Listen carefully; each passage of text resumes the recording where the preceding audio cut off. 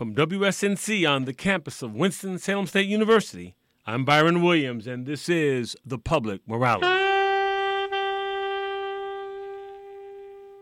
Today on The Public Morality, our focus is on historical black colleges and universities, otherwise known as HBCUs.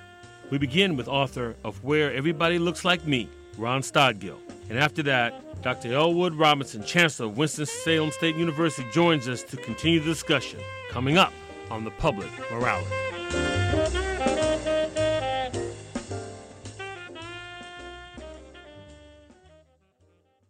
In post-Civil War America, historical black colleges and universities, which are commonly referred as HBCUs, have played a crucial role in educating African Americans. At a time when attending a predominantly white institution of higher learning was not a viable option for many African Americans, HBCUs were producing Thurgood Marshall, Martin Luther King, Toni Morrison, Oprah Winfrey, and so many others who have gone on to influence the nation in myriad ways. Public Morality proudly broadcasts from Winston-Salem State University, which is indeed an HBCU. But now, HBCUs find themselves at a crossroads that could potentially threaten its very existence. To begin the conversation, we have with us author and journalist Ron Stodghill. His latest book is entitled Where Everybody Looks Like Me, at the Crossroads of America's Black Colleges. Ron Stodghill, welcome to The Public Morality. Byron, thank you very much for having me. Now, I always like to begin by asking the author what he or she was trying to say when they wrote the book. So we'll let that serve as a starting point. What are you saying where everybody looks like me? Well, the genesis of the book, and I really can't separate it much from the work that I had done prior. 2-3 decades as a journalist. I spent years at the New York Times and at Time Magazine as an editor of Savoy. And at those publications just did a lot of reporting on race and culture. And so flash forward a few years, I wind up at Johnson C. Smith University, which is a small liberal arts African-American, it's a HBCU in Charlotte, which was historically black colleges and universities. And there was a natural, just like any other great story that a journalist might encounter, it just had all the elements of a great story. These were institutions that dated back to post-slavery. They were created to educate freed slaves. They were under duress from all forces, whether it be sort of the competitive landscape, from the political institutions, and it had heroes and villains.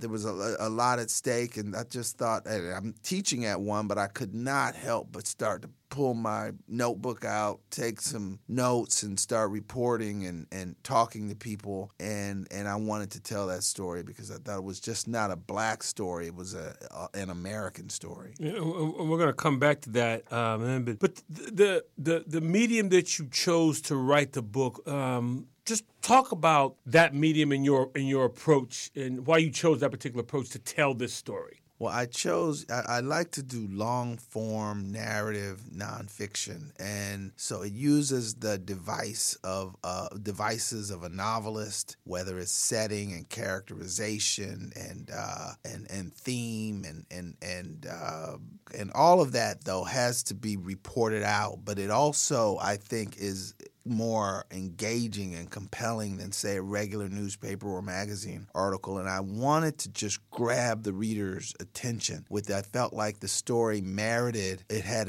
kind of an epic feel. And it merited a real narrative arc, and I found that arc through the characters that were all stakeholders, whether they be students or trustees or professors. And I told the story in there through their eyes, and that's how I created this world that I think I wanted to give a window into.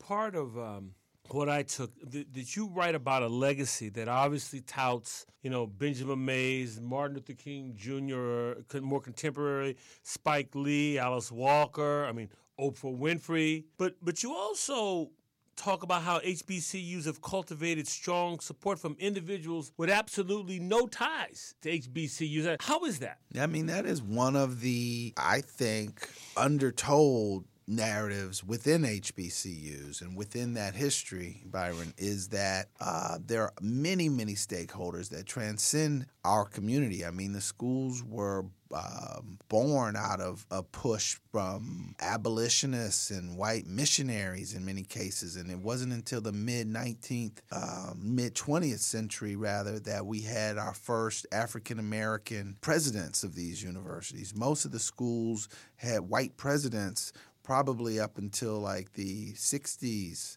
And so there a huge constituency and an undertold. I mean, there's one chapter in particular which is with Johnny Taylor, who runs the Thurgood Marshall Foundation, and he makes the point that most of his strongest supporters, which I found to be ironic, were wealthy white Republicans and their wives. That they are the big and the least, I guess, reliable funding, he said, was from the Bob Johnsons of the world, and Bob Johnson, the founder of BET, right, the billionaire entrepreneur. And so, there's a paradox there, and so I wanted to draw that out. Mm-hmm. Since you mentioned in a previous answer about that the presidents of these universities weren't African American until beginning to be African American to the mid '60s. Perfect segue for my next question. Why did you begin the book by capturing President Obama's commencement speech at Morehouse? Why was that significant? Well, I really told the book. I found a narrative arc, Byron, in 2013, which was kind of the year of the perfect storm, if you will. It was a lot. That's when the cutbacks in federal funding really, through changes in lending standards. There's a program called the Parent Plus program, which is administered by the Department of Education, and they changed the lending criteria in which folks could get money, and so suddenly students or families that qualified for student funding didn't get it anymore. That was kind of grew out of the banking crisis. So that you had thousands of students that couldn't go to school there anymore, couldn't go to their universities. And then you had other little flashpoints, like you may recall that Grambling, the football team, just said, you know what, we're tired of catching buses, we're tired of paying for our own Gatorade, we're tired of this crappy locker room, we're not going to play next weekend. And Grambling is one of a storied college football program. Absolutely, storied college program, and known for its band, and high-stepping band, known for its coaching, and just known it's produced, some professional football players as well. And then you had Barack Obama, who gave the commencement speech that year at Morehouse. And the speech was relatively contentious because of the message. It was a message of tough love, but it also was a message that kind of rubbed some people the wrong way, because it was a message that said, look, young men, make sure you got to get your act together if you're going to go out here and really achieve the way you're supposed to achieve in the way we want, the way people expect you to. And in a way, it was just like, come on, is that the message you would have given at Yale? Is that these were young black strivers, achievers, and in a way, it felt like a browbeating that was maybe not necessary, and it came off like that. So I thought that kind of was the conundrum that HBCUs face, which is a strong, strong legacy, but yet lots of work to still be done. And maybe they're at a perilous kind of point here in their survival, and so they needed to hear they're at a crossroads. Mm-hmm. And so it's not just about higher ed, it's about the culture generally. It is the backbone of the black middle class and the nerve center for our most important conversations. The black college embodies us as a people, and a great bellwether to kind of assess where we're at any given moment. Now, how many HBCUs are currently in existence? About 104. Now, you cite in your book that 2035 is the number where it will shrink down to roughly, I believe it was 35. And of those, 15 will be thriving financially. What does that say to you? I mean, look, in those numbers, I mean, you can debate them. They're all projections. They're all through reporting from experts. I mean, I'm a journalist. I'm not an HBCU expert. I just kind of went in and did a deep dive on this topic. But I have been covering business and institutions, nonprofits and for-profits for 2-3 decades, and so ultimately, if you could make the case that if HBCUs were vital during their heyday, that eventually they would have put themselves out of business anyway, because they would have created the kind of student that could be absorbed into the natural sort of more mainstream institutions. But some of them are just being selected out. They're just being selected out through they don't have the funding. For instance, say if Johnson C. Smith or Barbara Scotia or Elizabeth City or St. Aug or Winston-Salem State is trying to compete against a Duke or Chapel Hill, some bright high school students, those schools don't have the money sometimes to throw at that really, really talented school. So they lose the best and the brightest often to those schools. And then you have mismanagement that happens all over the place of just, trustees and the, rubber stamp boards that are moving in ways that don't necessarily benefit the universities. And then you have economies of scale that a lot of the schools that I just mentioned, some of them are just under, 1,000 students. And how do you compete with a school that's got 15,000 students and alumni giving? Just the students that we do graduate, are they giving back to the schools? And so those rates are typically lower than they need to be. So there are a lot of forces, I think, that are going to just make those schools, the ones that can't hang, they'll just get selected out in kind of a Darwinian way and then into extinction. I do think, though, that the strongest will survive and need to.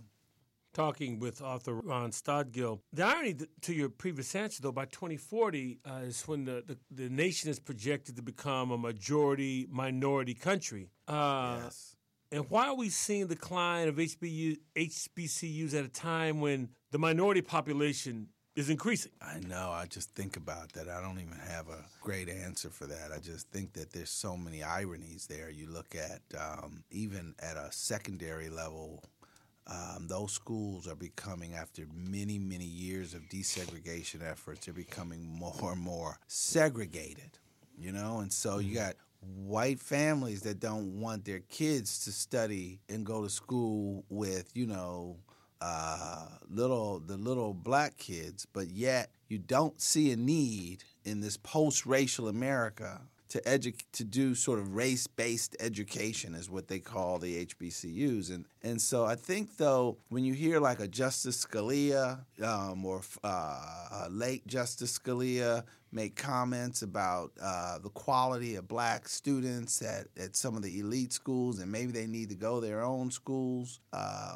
or when you look at a Black Lives Matter, or you look at sort of the racial divisions that are kind of bubbling up around Donald Trump's candidacy, you start to, when you got an 18-year-old kid, and it's time for them to make that next step, you do, I think, want to protect them to some degree from huge sort of missteps and being misunderstood. And I think the HBCUs create an environment that fosters a sense of confidence at a time in which they really, really need it. Mm-hmm. So you had mentioned earlier, and I'm going to come back to it, explain to our listeners how the financial challenges at Howard University fit into your overall narrative. Well, as I mentioned, I was writing a book that was decidedly narrative and storytelling, not just some kind of abstract, scholarly look. And there have been many at the importance and the value proposition of HBCUs and what have you, and a lot of them are less not very critical. They're kind of big wet kisses to the legacy and the pride of the institutions. But in this case, also in 2013, a letter leaked. And it was a scathing letter by one of the trustees at Howard University named Renee Higginbotham Brooks. Why don't you say a little bit about her as well? So she's also central to this narrative. Yeah, Renee Higginbotham Brooks grew up actually not too far from here, and her folks were long time HBCU grads. Proud. I mean, she probably has 10 or 11 of them that went to Howard University. Many of them went to North Carolina Central, Winston-Salem State, and she knew at a very young age, because she would go to the black, the football games, and it would be a big regalia around that, and she just had that HBCU pride. And one summer, actually, her folks went to school, took some classes at Howard when she was just a child. I think she may have been 6 or 7 years old, and she decided right then, look, I want to go to Howard. And, she was an excellent student, and she wound up at Howard. Not only, and after Howard, she went to Georgetown Law and became she married a Howard graduate he went to Howard Medical School, and so she moved to Fort Worth, became a very, very successful attorney, and was a major donor. And, the donors, that got her recognized at the university. So she ended up working as a trustee. And she was a trustee for a good 15 years. And she started to see some stuff that she just did not really like. She questioned the way the school was spending money. She questioned the ratio of how many students there were to faculty.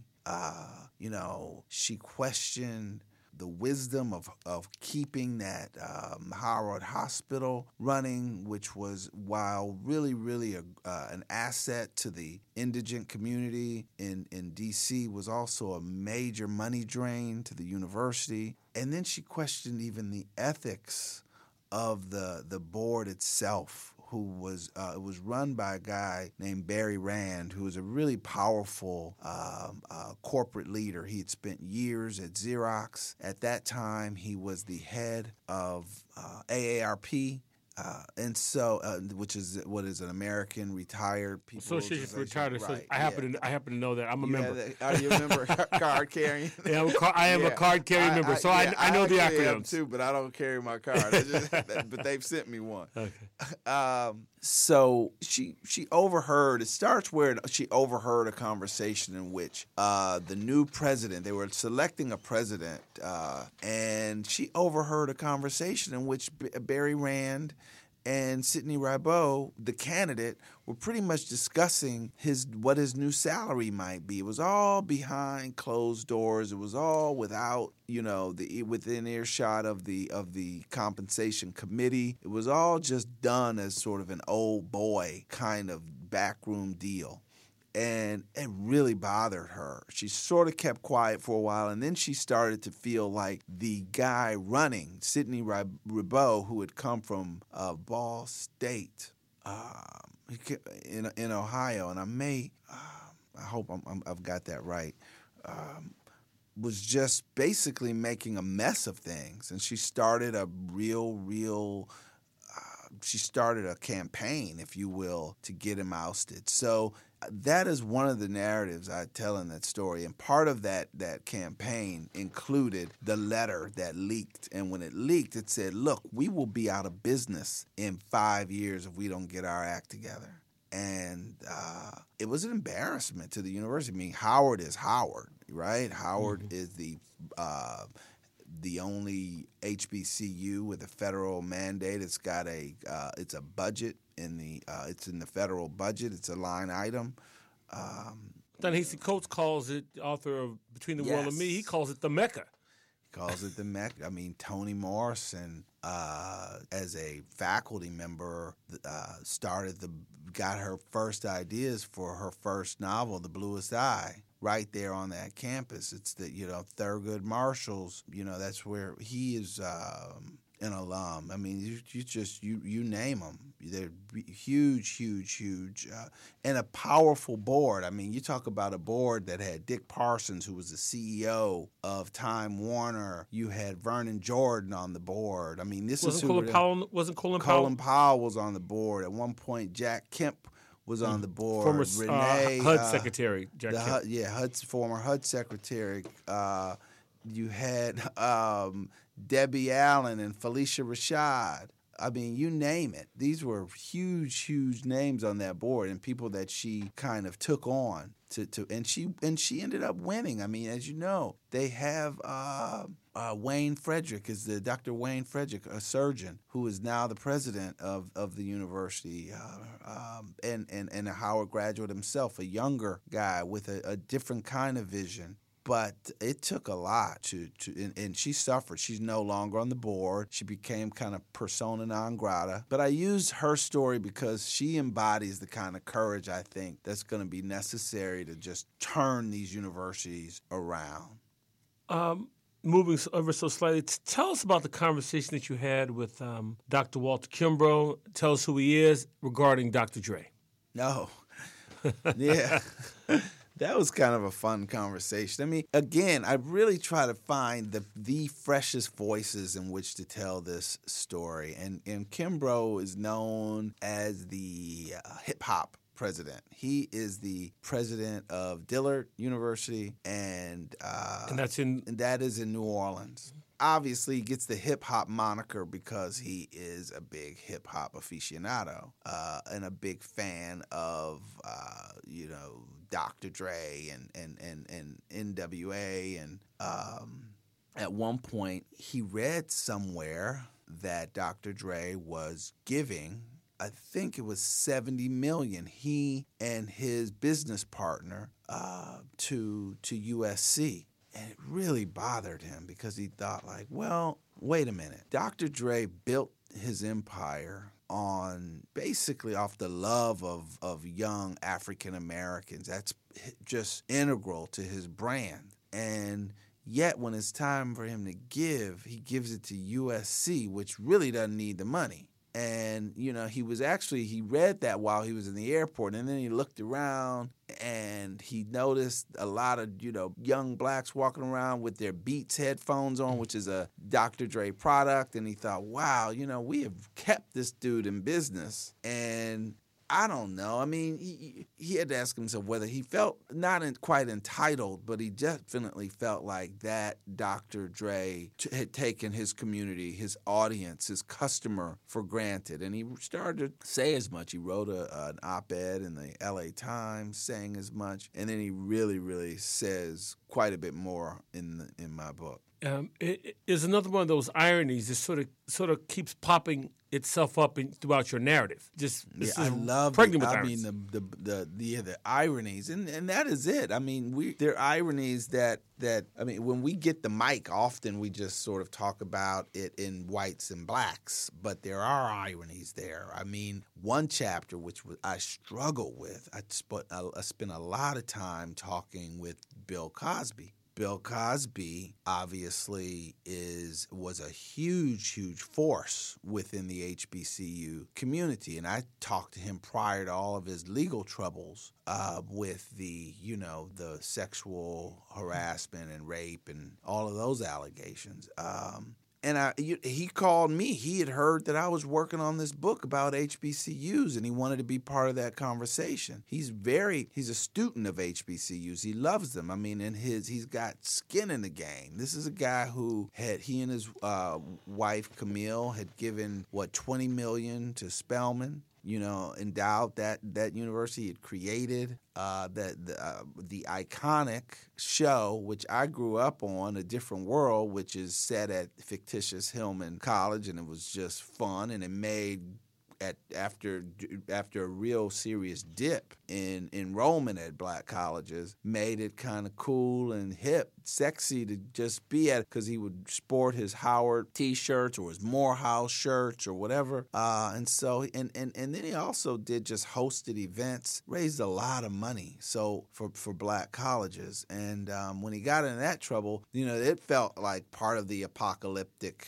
moment if you could have imagined, talk about Murphy's Law, you have your most probably visible promoter get in that kind of trouble. He's out now. Spelman is even giving the money back. So yeah, there was that irony of a guy whose legacy was so tarnished, but had also played such an important role in building these institutions. And then I got people like the woman, her name is Dottie Bellotto, who runs the Bayou Classic, which is the annual Thanksgiving weekend classic in New Orleans, and it's been around forever. College football, right? College football. And this is a woman who's really, really plugged in and politically, and took over kind of a withering classic. The Bayou Classic, which had once been very, probably the top classic, was waning. And part of it was just mismanagement and poor marketing. And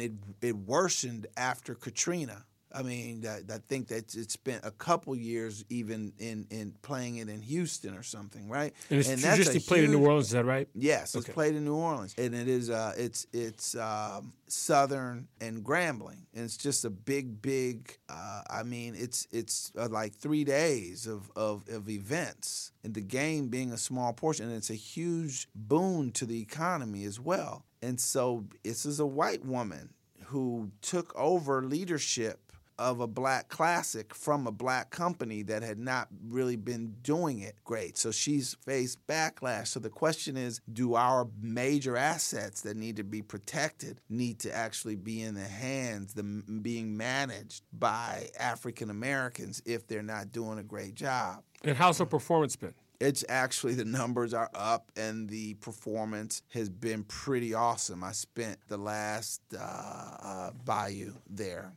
And it was awesome, and it was very robust in terms of professional development, networking. It was just not just sports, and it was the draw, the Battle of the Bands draw. There were a lot of she's using her community. She basically said, "Look, New Orleans, this is ours. This is not just about African. This is ours, and it's fun." And so, she's got her white friends, and she's got everybody coming to that. Well, but let me just stay with that, because that creates another irony in that you have this event that has been traditionally African American. By your account, the numbers are up, and it's up because you have someone having the city embrace it more, which sort of dilutes the population or changes the demographic of who's going to the game. And yet I could see some pushback on that. Like, all these new dollars aren't necessarily black dollars. I can see some people being a little pushed out of shape by that. Absolutely. But, then you got to, and there's another one in there, too, the Magic City Classic, which is down in Birmingham, Alabama, which had been managed by African Americans and is now taken over by a sports marketing company. And they are they're looking at it as an event. They do some NASCAR stuff. They do other college football, Auburn, and I think they do, Alabama. Uh-huh. They do golf. Right, and so it's just another event. It's just another event, and they look at it and then they say, "Well, you know what? Why isn't anyone? This is supposed to create scholarships for students, and you have people coming in that just hang and party and never come to the game and buy a ticket. So these are people who aren't contributing to the revenue. So how do we do that? They have this is not a cultural sort of event to them. This is business to them. So they say, well, you can't come. We're going to start making sure that if you reach this point in the community, we're going to put a sign out, and right here you end up paying. And whether you come into the game or not, if you want to hang out, you pay for a ticket because you're costing our students. You're costing the students. So you got to end up, and so there's going to be some pushback for that because people like to go to these things and just hang out and never spend a dime. Right. One of the primary arguments for HBCUs historically has been it serves as a safe haven for students of color. Do your work. Is that still true? Absolutely. I mean, I went to the irony is I went to University of Missouri, and just a few months ago, the University of Missouri football team decided that they were going to boycott. It was a national story. It was this one guy, a young black guy, who went on kind of a hunger strike and decided he wasn't going to, until some things changed, that he wasn't going to. And I was thinking, like, for my days, like, dude, you might die right there out there on the yard, because we're talking, I mean, I came out of there in the mid-'80s, and it was shocking to me that it was still the same, that the students were still up against it. They were still largely invisible there, right? And I spend days at Johnson C. Smith, and I might get into a conversation about one of our students and their plans to go to grad school or how they're struggling with this. And we may talk 40 minutes about one student. And I just think, when I can't imagine that 40 minutes in my 4 years at University of Missouri got spent discussing me and my interests, or what my relationship with my mom or dad was, and why do I look sad today, or why am I, what I might need. And we do that all the time for students. And so I think part of it is the sheer size. You could just spend time focusing and caring and nurturing in a way, and you can help tailor students' interests to kind of a future that you think matches their interests, and you just get more hands-on, just more hands-on. At best, you do. How about the historical genesis that created the need for HBCUs? Is that still relevant today? I mean, we just talked about that a little bit. Absolutely. I mean, I think the racial divide in this country, the chasm, that conversation is becoming more intense and stressful. I think that there are absolutely, I think that probably the worst promoters of their business are probably the HBCUs, right? That this is a time where they could make the case, hey, this is a place where you can come and you are going to be your interest is our interest. You will be the center of our mission every day, right? And no other place can promise you that. Just come here and we can deliver on that. And that is kind of the value proposition of the best, like a Spelman. Spelman goes, and this is Spelman College, the all-female school in Atlanta. That is their kind of selling point, is like, this is the only place on earth where black women are going to be center stage and get the best. This is where you come. Prior to this, you didn't live that. And after this, you probably won't. But while you're here, you're important.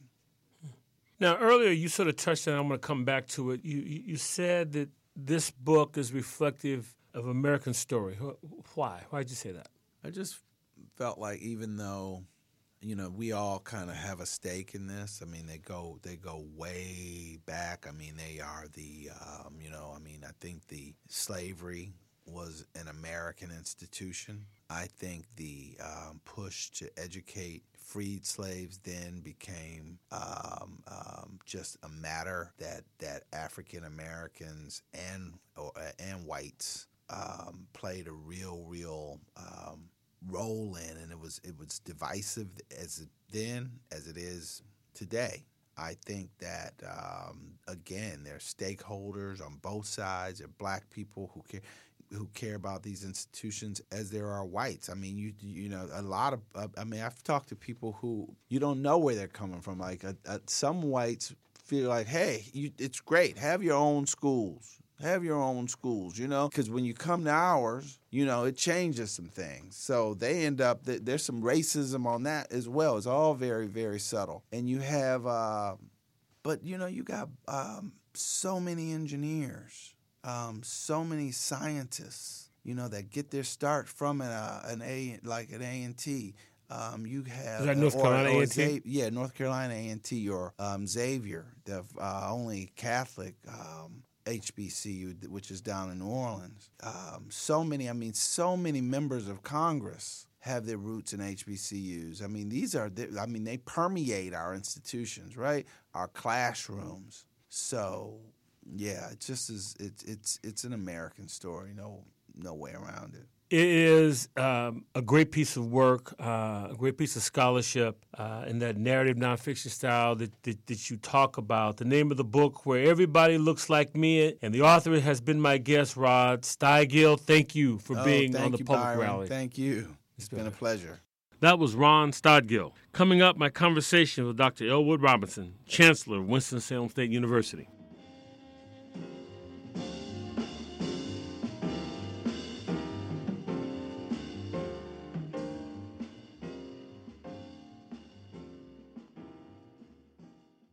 Continuing our conversation with HBCUs, I'm honored to have the Chancellor of Winston-Salem State University, Dr. Elwood Robinson.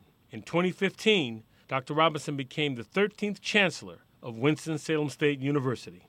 Chancellor Robinson, welcome to the Public Rally. Thank you. Thank you for the invitation. Let's begin with you providing the landscape for HBCUs in North Carolina. What's encouraging? Where do you see some prospective challenges? Well, I should begin by saying that I have about 30 years of experience with HBCUs in North Carolina, having spent most of my academic career at North Carolina Central for about 28 years, and also as a student. So I think if you add all that together, I certainly spent almost a little bit over 40 years looking at these institutions. I'm encouraged more so than ever about the future of HBCUs in North Carolina. I think the landscape is changing. I think people are now beginning to get a different view, a different perspective about these institutions, because I think a lot of these institutions, and I know we here at Winston-Salem State University are doing that, are beginning to tell their story in some more significant ways. And I think that the different platforms in which we can tell our story today, with the whole notion of social media and how we can get information out to people in a very serious and productive way, has enabled HBCUs to begin to tell their story. Alumni and people who go to these institutions understand the value and importance of these institutions. It literally is those individuals who don't have that kind of connection, that really don't know the history of these institutions. And so I think this day and this time gives us a great opportunity to begin to tell the story. Now, how have HBCUs evolved to meet 21st century challenges? And because you well know, with increased options, the HBCUs of the 40s and 50s, 60s, maybe even 70s were addressing different challenges than what's confronting you now. So how are you meeting those challenges in the 21st century? I think one of the things that we're doing here at Winston-Salem State University is to begin to capitalize on the history and tradition of HBCUs. The culture that's associated with attending an HBCU is one that resonates with a lot of folks. And so over the years, that has continued to be how HBCUs have sustained themselves. So you take an institution that was started, based upon not having the opportunities or not having access for those students to go anywhere else. So HBCUs served a very important purpose in terms of their historical kind of development. But if we look at how these institutions were started, and every day that I wake up and the work that I do at Winston-Salem State is really grounded in how this institution was founded and why this institution was founded. It was for recently freed slaves, and that was about providing a high-quality education to folks who could go out into this world and make a difference. So this institution was founded upon high-quality education and preparing the whole individual to go out and be productive citizens, and that's what Winston-Salem State University has done for over 123 years. That's what other institutions, other HBCUs have done. But just like higher education in general, it means that we have to redefine ourselves. We have to transform ourselves to meet the needs of today's student, the needs of the millennials, those individuals who are going to college today. So what we say at WSSU, we are providing an education that prepares students for the future, whatever it is. We don't know what the future is going to be in 2020 and 2025 and 2030, but what we know is that change is going to be fast-paced. It really is going to require a different set of tools, skills that students need when they come out of college today. In our first interview, we're doing our whole show tonight is based on HBCUs, focused on HBCUs. And our first guest was Ron Stodghill, who I believe you met when he was here speaking, yes. Author of Where Everybody Looks Like Me. And And one of the things that he suggested to me in our interview, and he also alluded to it when he was here in Winston-Salem State campus, is that in the increasing decades, that the number of HBCUs is going to decrease significantly. Do you see it like that as a trajectory? Do you see something different? I see something very different. I don't think it's going to decrease considerably. I mean, I think that we have to keep this in focus. HBCUs are just like higher education institutions in general. Some fail, some don't do well, and that's the case in all the different aspects of higher education. So we shouldn't be overly concerned, I think, when one or two or three institutions aren't doing well. I would be a little bit more pessimistic if I was seeing a huge percentage of those institutions going by the wayside and not living up to being good, productive institutions who are providing quality education to its students. But I do see it really is an opportunity for us to rethink the HBCU model, to enhance it and bring it up into the 21st century. So I'm optimistic, but I just happen to be someone who the glass is always half full for me. Speaking with Dr. Elwood Robinson, Chancellor of Winston-Salem State, where we host the Public Morality. Back in September, you spoke at the White House about philanthropy and fundraising. Talk a little bit about that, if you will. One of the things that we know, particularly for public HBCUs, and this certainly is an issue for all, certainly including private HBCUs, but we have to make sure that we are providing the kind of resources to these universities in order for them to be successful. As a public institution, Winston-Salem State University received a large percentage of its funding from the state. And the state budgets in North Carolina and around the country have been reducing considerably over the past years. And so what that means is that we have to make sure that we're doing the kinds of fundraising that's necessary for us to carry out our programs and offer our students this educational experience.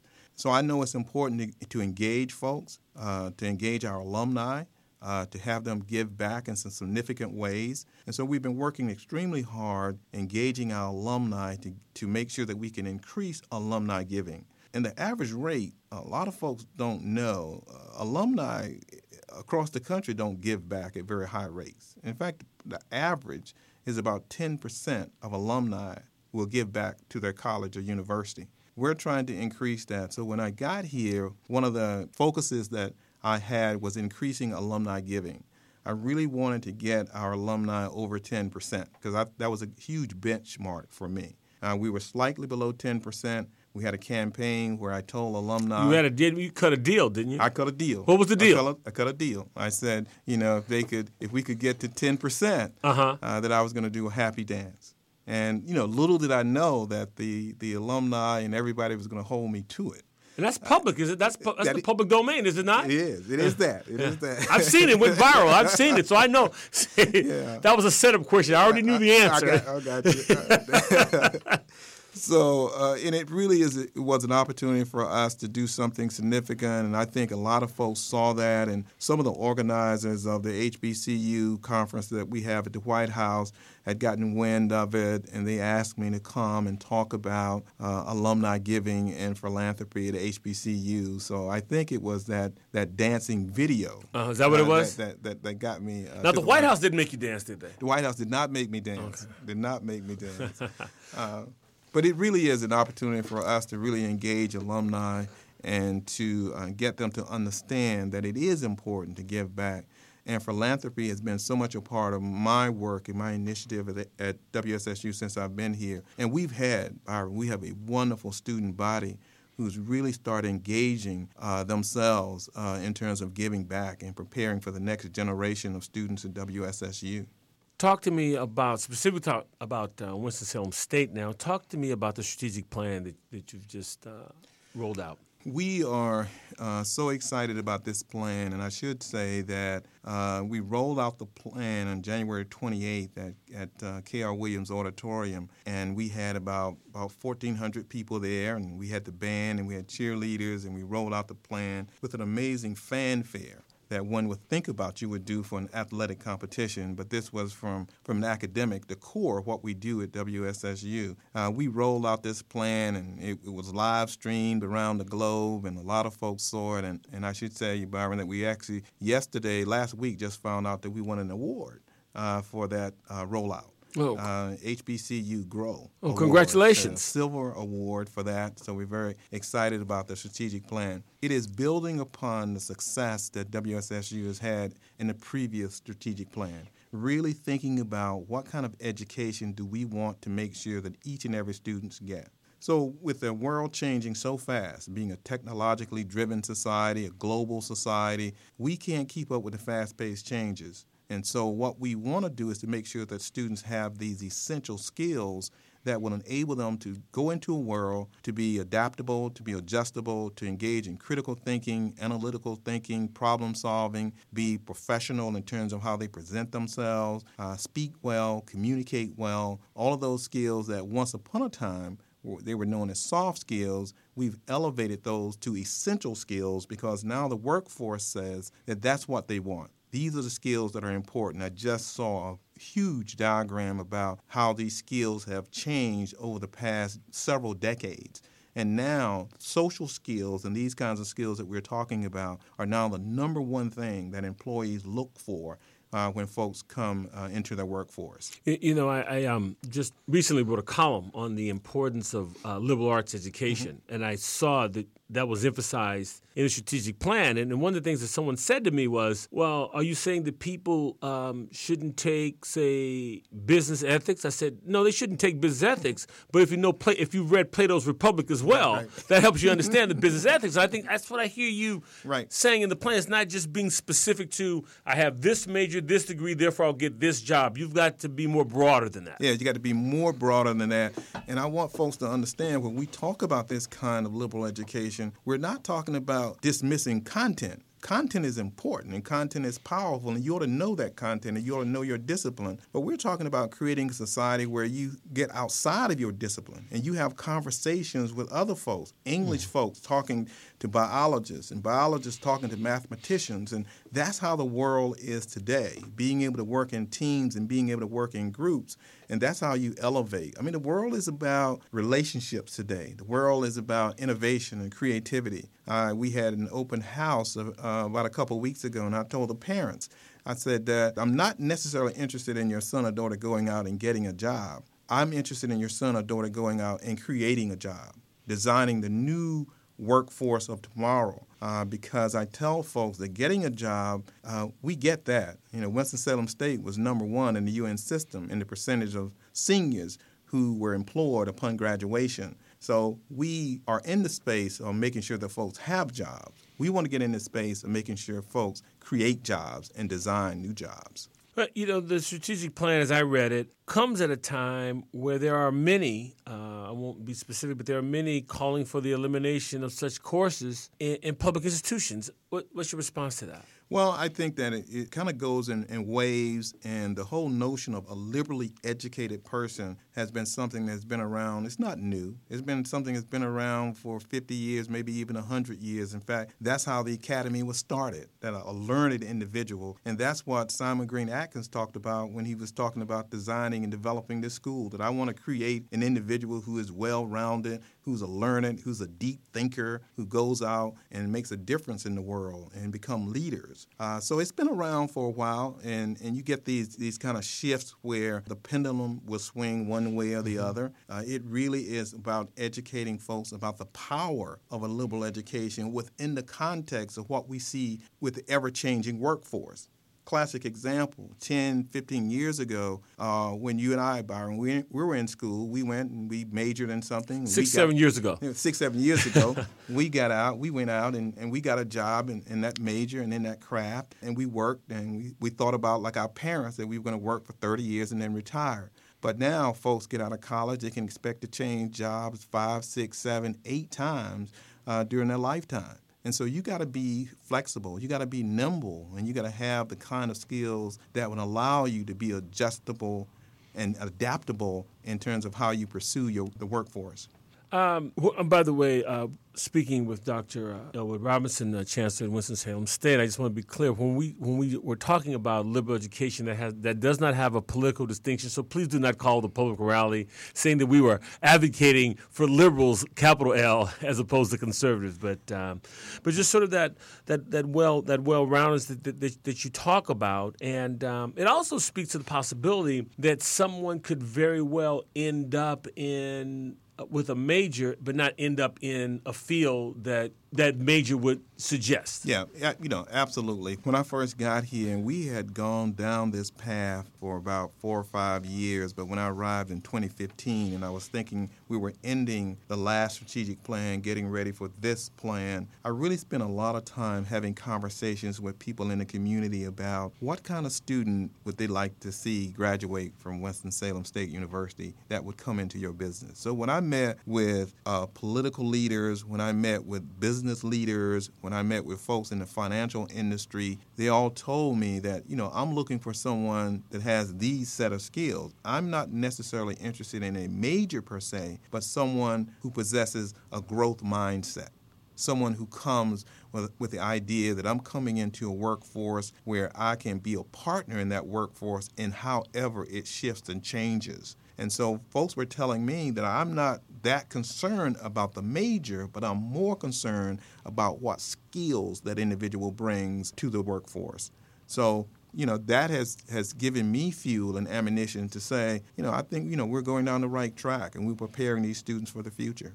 And in our closing minutes we have together, what would be the prototype student that would excel here at Winston-Salem State? Well, one of the things that we do so well is that we take students that come from under-resourced families, students who have the academic indicators that they will be successful, that they've done well in high school, they have a decent GPA, they've done well on some of the metrics that we use in terms of SAT and those kinds of things, although I think they're less important in terms of determining whether someone will be successful. We take those students, they come here, we provide the kind of resources that they need in order to be successful. So if you come from an under-resourced family, if you come from a family that's first-generation college student, then you need the kind of support to help you navigate this higher education system. So what we do is that we put in place the kinds of support systems that allow them to be successful, both in the classroom and outside of the classroom. So we do that well.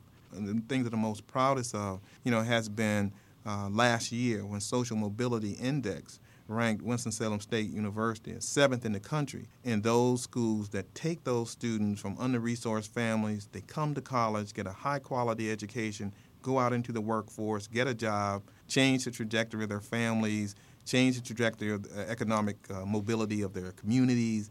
That's the student that we have, and those are the students that we serve, and those are the students that make a difference. Wait, isn't that part of the legacy of historical black colleges? Hasn't that been part of the legacy? That's been part of it. What historically black colleges have done is they've looked at it and said, yes, access is good, but what happens when you get to the university? Do you have the kind of support system? Does that university have the kind of cultural awareness and sensitivity that speaks to who you are as an individual? So it's not enough just to let a person from an underserved family or an ethnic minority get into whatever university they want to get in, and we applaud that. It is what happens once they get there. What happens to minority students when they get to Harvard or Yale or Stanford or whatever? And so we want folks to have access, but what HBCUs have said, access is just not enough, that you got to have more than that in order for students to be successful. Dr. Robinson, thank you for being on the Public Rally. Thank you for the invitation. Once again, thank you so much. Thank you. That was Elwood Robinson, Chancellor of Winston-Salem State University. Coming up, my closing remarks.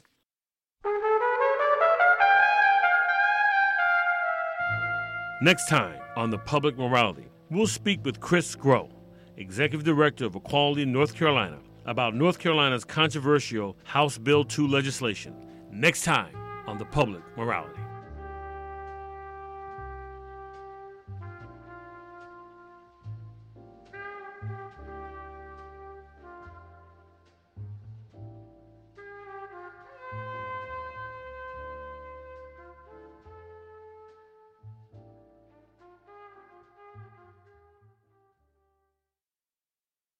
And now for my closing remarks.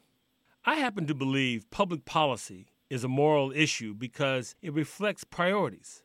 My moral barometer for measuring societies includes how it treats its young, elderly, and those on the margin, economically and socially.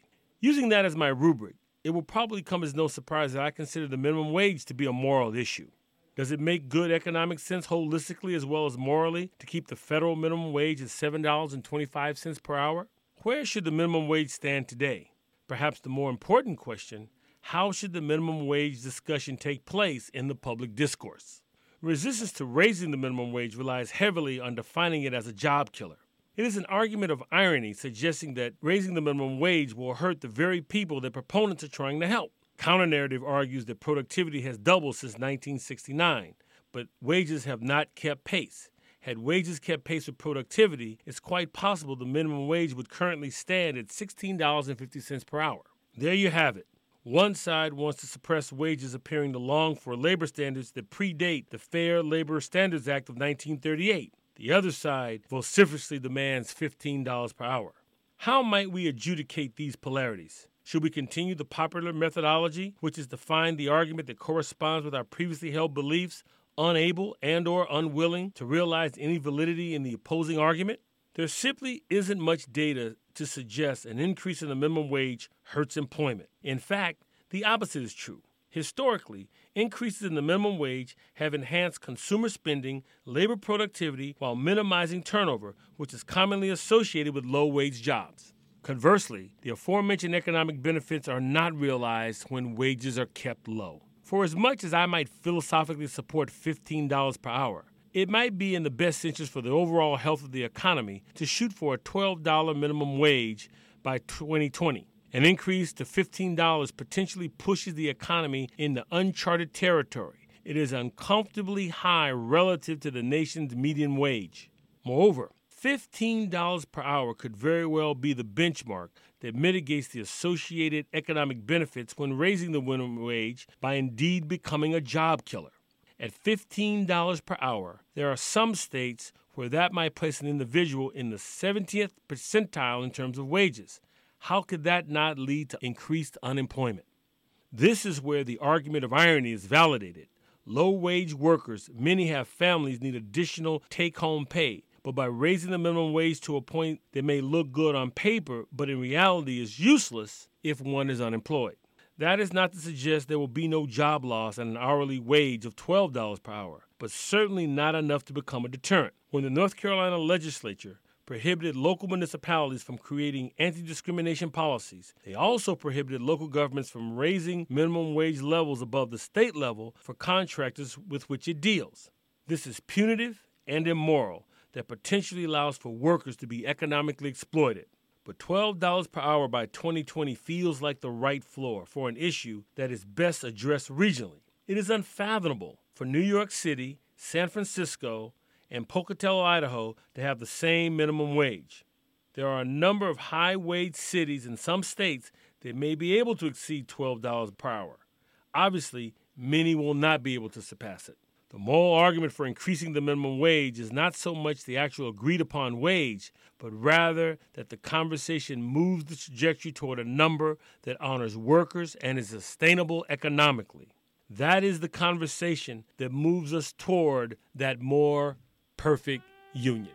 The Public Morality welcomes your comments. You can contact me at byron@publicmorality.org. That's Byron, BYRON, @publicmorality.org. And for those who would like to hear the archive broadcast, you can find those at our website, which is publicmorality.com. That's our show for today. The Public Morality is produced by WSNC on the campus of Winston-Salem State University. For all of us at the Public Morality, I'm Byron Williams.